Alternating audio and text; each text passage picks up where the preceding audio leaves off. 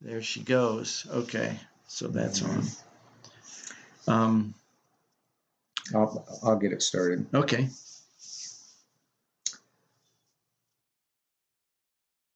What's the podcast called? So it's in the wrong place at the right time. Yeah. Okay. All right. Well, I'm just gonna wing it.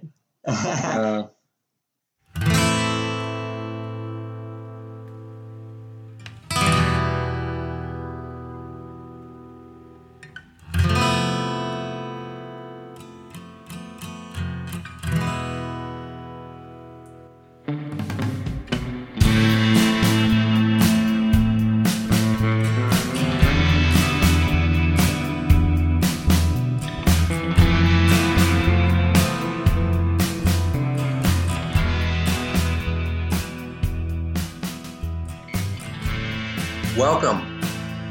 You're in the wrong place. I'm sorry. I was waiting like, is he gonna breathe? Oh my God. No, it's like,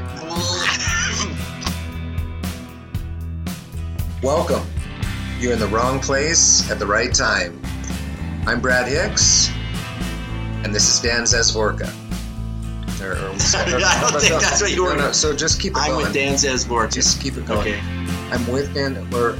I don't know how. I'm here with Dan Zesvorka. Wait, am I introducing you?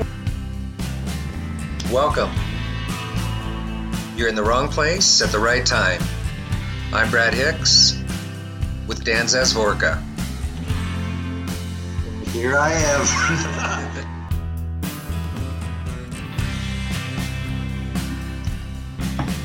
I don't know if you've heard this story, Brad, and I might have told it to you, but this is one of the favorite stories of my high school students when I was teaching high school the last 4 years. This was the one they liked the best. Well, this story happens in San Diego, where we were mostly from. We moved around a lot and left San Diego early in life, but we were mostly from there. And there was a time when we were there in transition, Kelly and me and my two daughters. And I needed a job. And so I looked in the want ads and I found this job being a bicycle courier in downtown San Diego. And I'm like, that sounds fun, riding your bike around downtown and delivering things. And so I got the job. Quicksilver. Well, that was that movie, right, Yeah, with Kevin Bacon. It was exactly like that. Yeah, 1980s. Yeah, and this was back in the 90s. Anyway, so I get this job, and it works out to where I can get a locker from the city to put my bike in downtown. So I just take the trolley, as they call it in San Diego. We call it light rail here. Took the trolley down every day, got out, and would get my bike out of the locker and then just start my job. I'd never actually ended up going into the office. Worked for about a year, bicycle courier, downtown San Diego, and actually ended up being probably my favorite job of all time. Wow. Yeah, because it involved exercise, it involved being outdoors, it involved times where I was rushing around, delivering things like crazy. It involved slow times when I would almost just sit and read a book all day. I really liked the job. The only downer of it was, or the bad part of it was, that I didn't get paid hardly anything. That's usually the case. That's what Kelly did not like that at all. It was more on commission, and I ended up making very, very little money, even though I enjoyed the job. I got going all over Denver. But yeah, that wasn't going to supplement our family income. No, I literally had two other jobs I was working at the same time. Yeah, Three and then jobs at the same time. I should have been working another job probably, but I was trying to make that work. I loved it though, but it was great. So anyway, I would go downtown and then they would phone me and tell me where I needed to go pick something up and go drop it off. And I'd ride maybe 50 miles a day in this job. Pretty good exercise, actually. For sure. Well, I get down there, and within the first 2 weeks or so of the job, I'm riding my bike downtown, and there's certain people waving at me like hello, like they know me, and it's like a little almost waving you down, as I go by they wave to me, and yeah. I wave to them, and I'm like, wow, they're really friendly down here in downtown San Diego. And these were a lot of times it was people, just street people or people on the street, and it just seemed weird to me, but I'm like, okay, well, they're friendly and that's nice. And it kept happening. And then eventually people would stop me, or when I was stopped, would come up to me and say, hey, how are you doing? I haven't seen you in a while. I was wondering if you could give me some of these drugs or those things. And I was like, well, I don't sell drugs. And they're like, you can trust me. And they would look right into my face and they would say, they would be asking me to sell them drugs. And I realized after this happened a few times that somehow I looked like exactly like a drug dealer in downtown San Diego. And apparently he was not there and I was. And so I became this drug dealer to people. And it was weird. I mean, there was a time when this guy came up to me. He put his arm around me. This is in the street. I have no idea who this guy is. Puts his arm around me and says, hey, man, remember when we did that really great stuff over on 5th Street? And, oh, it was so great. I'm like, oh, no, I'm sorry. I'm not the guy. I look like the guy, but I'm not the guy. And he goes, no, you remember, man. You're good with me. And he just went on. And I could not actually convince this guy that I was not the drug dealer. And that was the case with most people. I apparently looked exactly like this guy. And it was very weird. So I'm delivering stuff and I'm getting these relationships with these people that think I'm a drug dealer, and I keep explaining to them I'm not the drug dealer. I thought you were a drug dealer the first time I met you. I've actually had other times. I have other stories, which is weird. I don't know why I get nailed for this, but I've never been a big drug guy, so that's what's weird. Anyway, so this goes on. And I'm riding around and I'm half delivery guy, half drug dealer downtown San Diego. Well, I had a friend, Dave Shapersky, good friend, and he wanted to meet me for lunch during my work day. And so I said, hey, yeah, let's meet at Balboa Park, which is a big park in San Diego, really up on the hill above downtown San Diego. And I said, yeah, let's meet there. I'll ride my bike up there and we can have lunch together. And so we did. We met at the park. We were sitting on the grass, not far from the road, and we're enjoying our lunch. And Dave was always a very encouraging person for me. And actually, he's, I would say, the funniest guy. I mean, real dry sense of humor, but very funny guy. He's probably the funniest guy that I've known. I love his sense of humor. And we're talking back and forth. And as we're talking and eating, this blue car, I think it was kind of an older car, sort of lowrider-ish looking, blue car pulls up against the curb near us. Uh-oh. And this guy gets out, and I'm looking at him, and he walks right up to us. And he says and he looks at me and he says, you're a dead man. We've got guns in the car. We're going to kill you right now.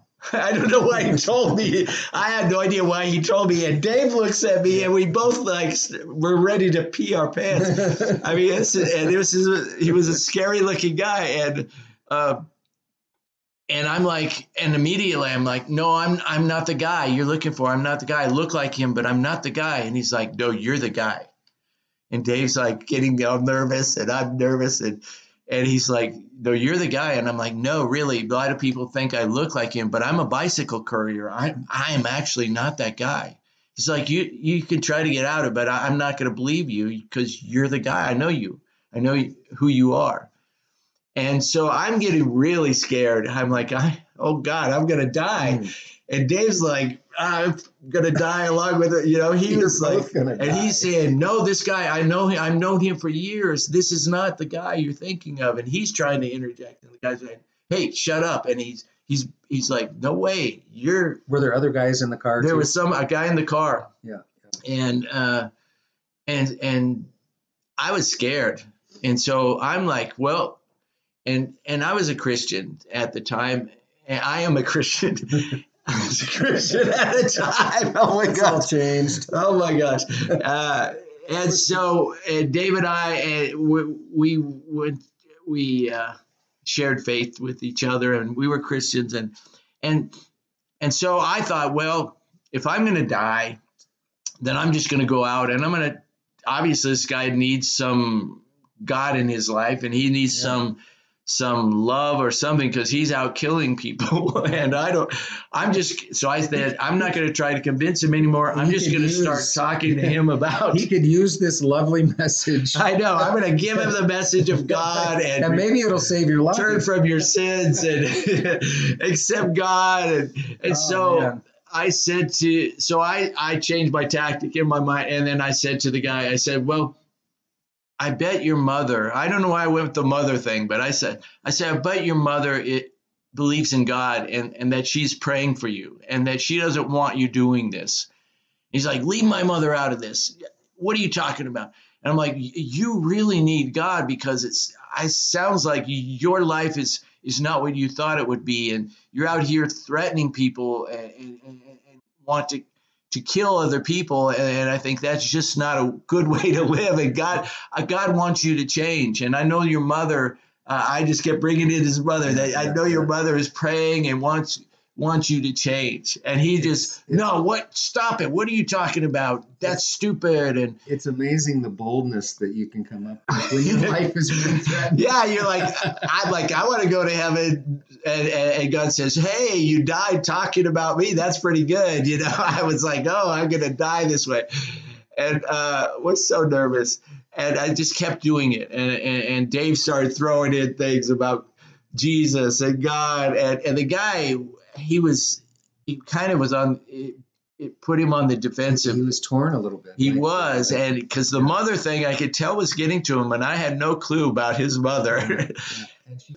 About 5 minutes in, he started looking at me and he's like, no, and he kept saying, no, you're the guy. And I'm like, no, I'm actually not the guy. He's like, no. And he was doubtful and he started doubting. He's like, no, you're the guy. And I'm like, no, I love God. And I'm actually trained to be a pastor, and I'm doing this job as a bike courier, and I'm not the guy you're looking for. No, you look exactly like you're the guy. And he kept going back and forth. And so he was starting to doubt. And just at about this time, which was really great, they had police officers that would go through the park, that would cruise around the park, but they were on horseback because the park is so much just grass and trees and not a lot of roads through the park. And so in the distance, to see this police officer on horseback riding our way, not right towards us, but in our direction. And he noticed this guy. And so he's looking and he's saying, no, I'm going to get you. And he looks over and he sees the cop and he gets there. And so he takes off and he runs back to his car. And he jumps in the passenger side of his car, and the police officer is fairly close by now, and he speeds off. And Dave and I just look at each other, and we're like, oh, my God, what just happened? What just happened to us?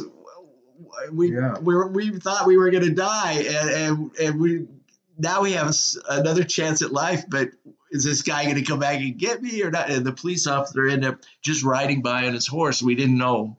We didn't stop him, and we didn't know what to do. And, you didn't say anything to him. We finished our lunch pretty quickly and left that spot. But it was, Did you ever see the guy again? I never saw that guy again. I think he might have ended up believing me somehow.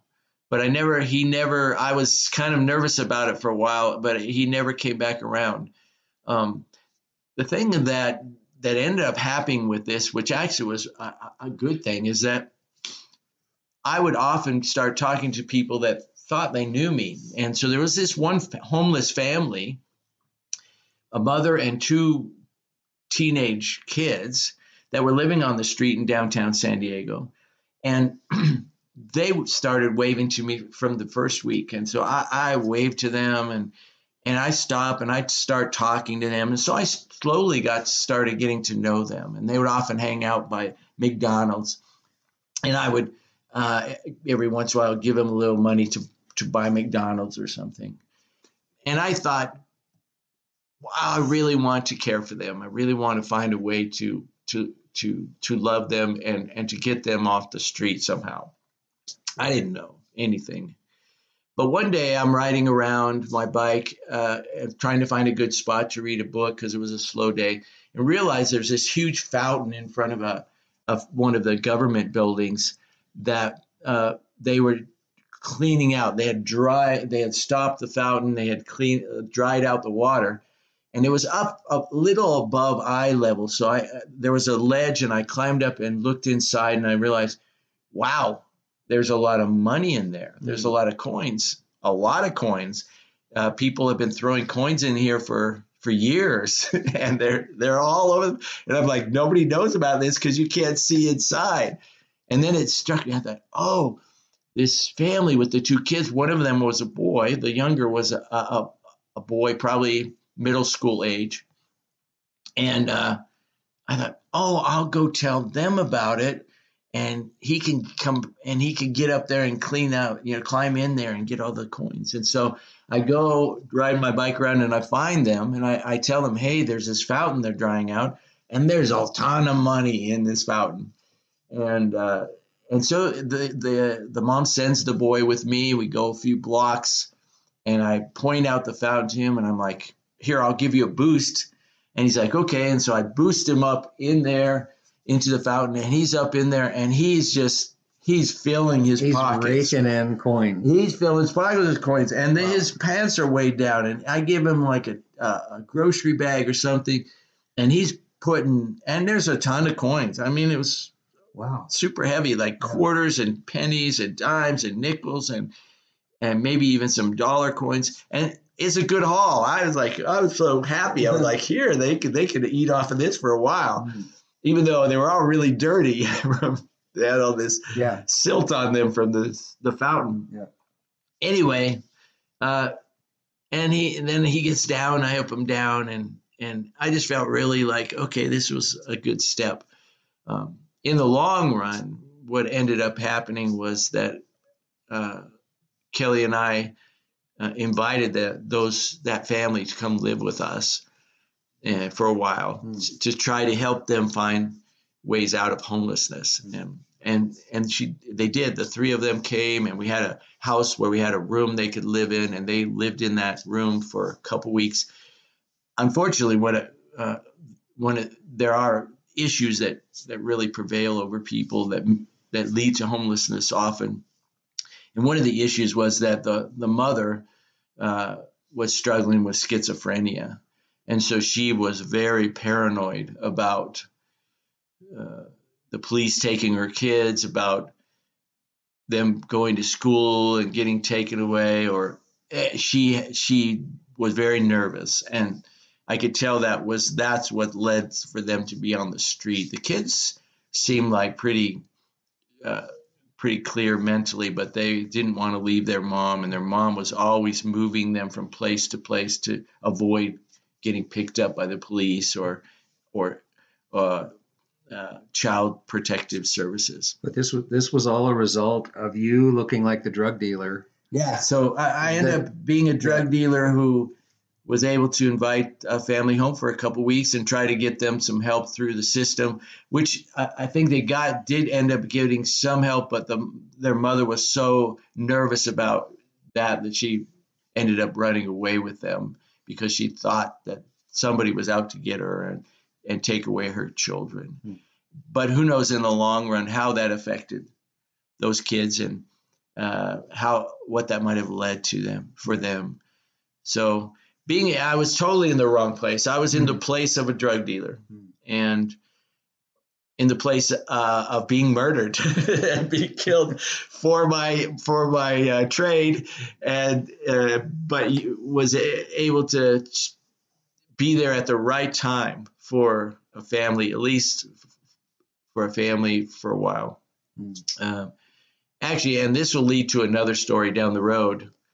But there was another woman who was a crack addict, a good friend of ours, Janice, and I will tell that story. But I lost track of her for a while, and we actually met downtown when I was walking my bike. I heard this voice from behind, Dan, and I turned around. I'm like, Janice, and it had been maybe a year or year and a half since I had seen her.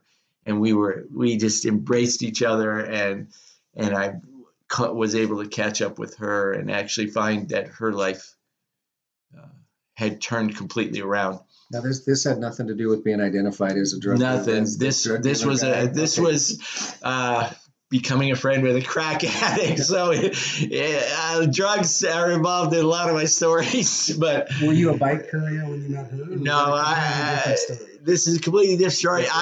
You're going to crack up at this, Brad, but I was actually a shopping cart pickup man. So people who took their shopping carts away from the store and they ended up in alleys and ditches and in front of houses. I would drive around all day picking up these shopping carts. You drove a truck that you could put those in. Yeah, I drove a pickup and I'd load them full of shopping carts to take back to the supermarket. And so that's a little teaser for the next story. Maybe I'll tell that story next. But if you want, you've got time now, probably. But this is a long story. One? Yeah, Okay. More involved. So, but Great story. Yeah, great job. Great story. You have told me that story before, but yeah, high school kids love that. Mr. Z's a drug dealer. You're a drug dealer. You know what that guy. I'd love to see what that guy looked like, man, and put you guys up side by side. And I know there was actually, and I don't know if this was the guy, but one day I was riding in a car. Someone was driving, a friend was driving, and I was riding in a car, and we were behind a pickup truck. And there was a guy sitting in the back of the pickup truck. And I looked at him, and I saw my own face. And this was not downtown. It was more inland San Diego. And I was uncomfortable. I kind of looked away. I was like, but I was so curious because I'm like, this guy looks like me. And the driver of the car said, that guy looks like you. And we're driving for a few miles behind this on Sweetwater Avenue. And I kept looking at this guy and he kept looking at me. And I'm like, that looks like me sitting in the back of the truck. And I have no idea if that was the guy, but it was in the same era, same time. And I was like, that's kind of weird. And then the truck turned off but never ended up.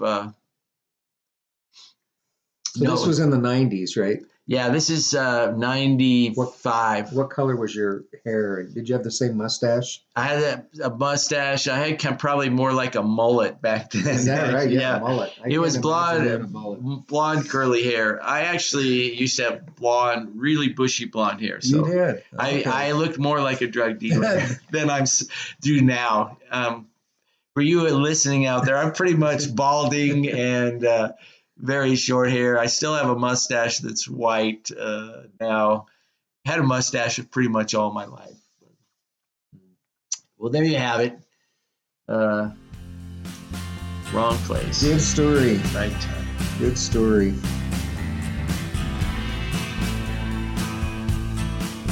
That's it. Goodbye.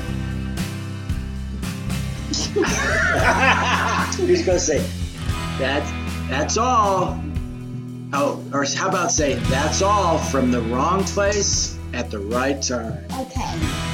That's all from the wrong place at the right time. Perfect.